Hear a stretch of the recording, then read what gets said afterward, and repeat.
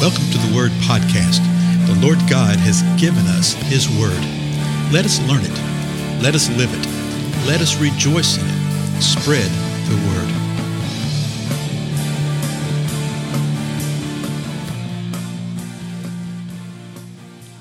Blessing everybody. This is Dale. Thank you so much for joining with me today on the Word Podcast.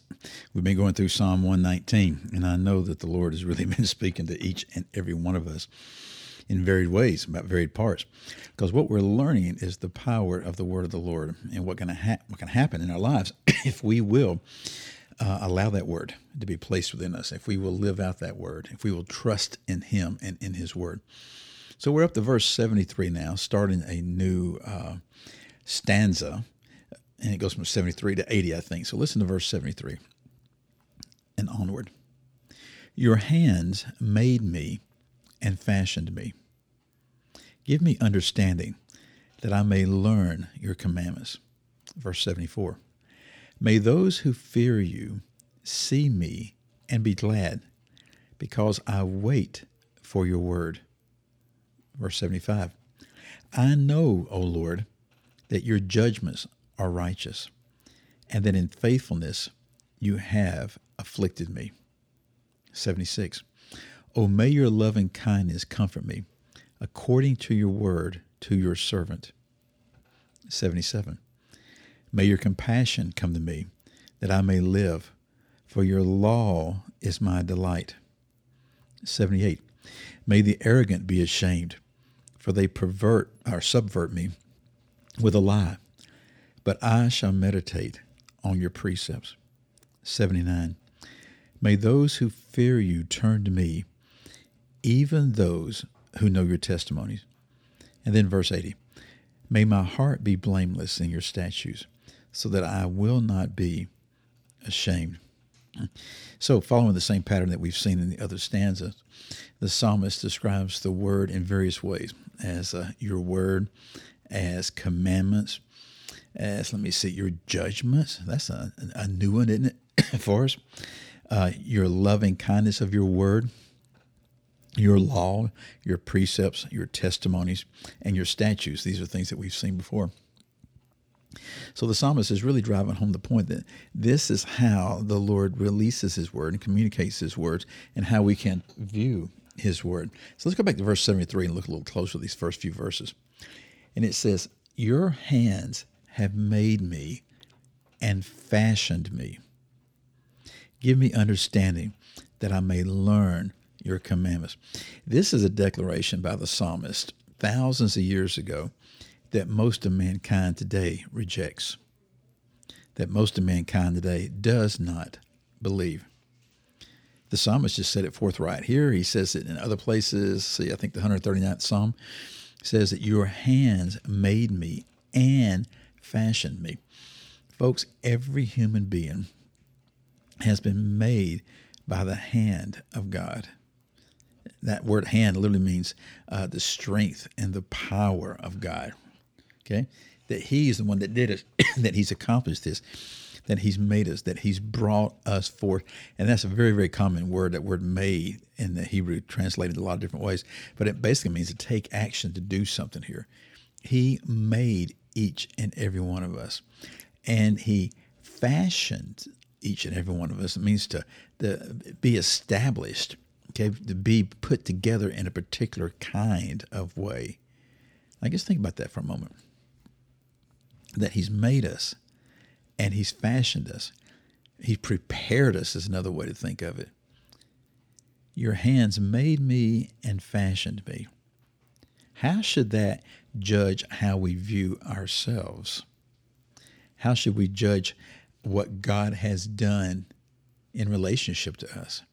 You know, too often we want to sit there and say, oh, if I was only like this person, like that person, I wish I was like this, I wish I was like that. If we had all this kind of stuff, then things would be different.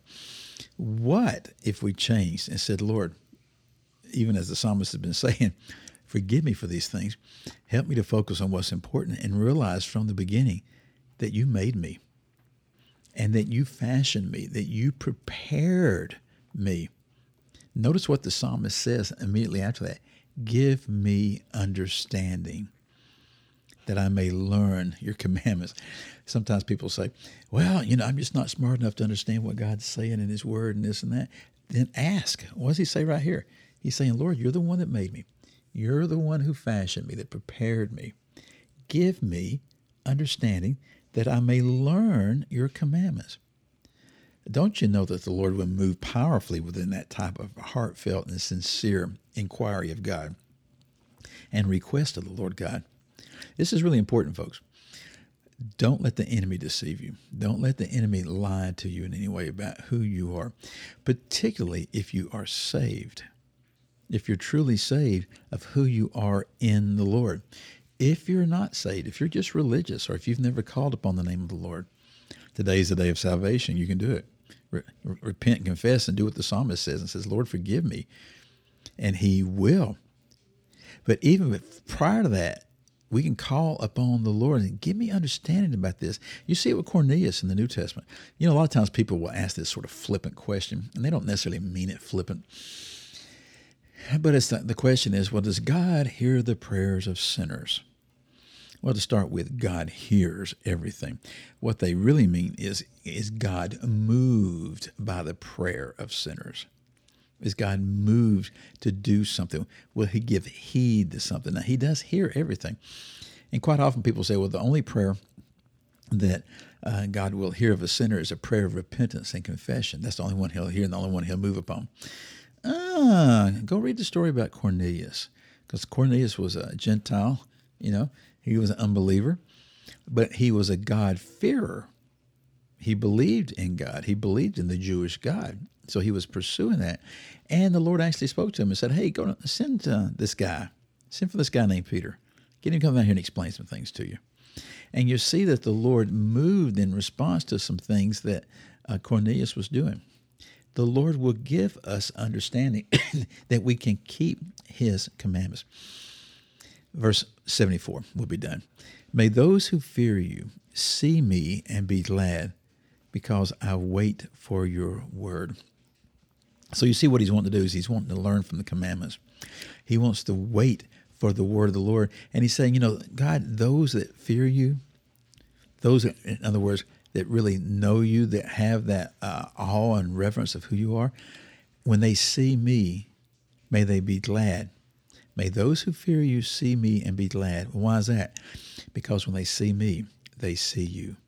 When they see me, they see someone who waits for your word. When they see me, they see someone who's seeking the understanding of the Lord through his commandments. Those who fear will see that and they'll be glad. Let me tell you something. Those who fear in the flesh, those who fear from the mindset of the world, those who fear outside of God will not be glad. I dare say that many experience that right now within their religious organizations, that type of thing. They're not glad to see you. They're not really glad to hear about people that wait upon the word of the Lord. They'd a lot rather just go about their religious things that they've created that they think are pleasing to God, rather than what we see right here. What do we see here? We see someone, the psalmist, just saying, your hands have made me, God. You fashioned me. You prepared me. Please give me your understanding. Let those who actually fear you see me and be glad, because I want to learn your commandments, and I'm waiting for your word, Lord. Is that not a great thing? Verses 73, 74, Psalm 119. Take it to the Lord and see what he shares with you related to this. Again, I'm Dale. Thank you so much for your time. I'll see you in the next episode.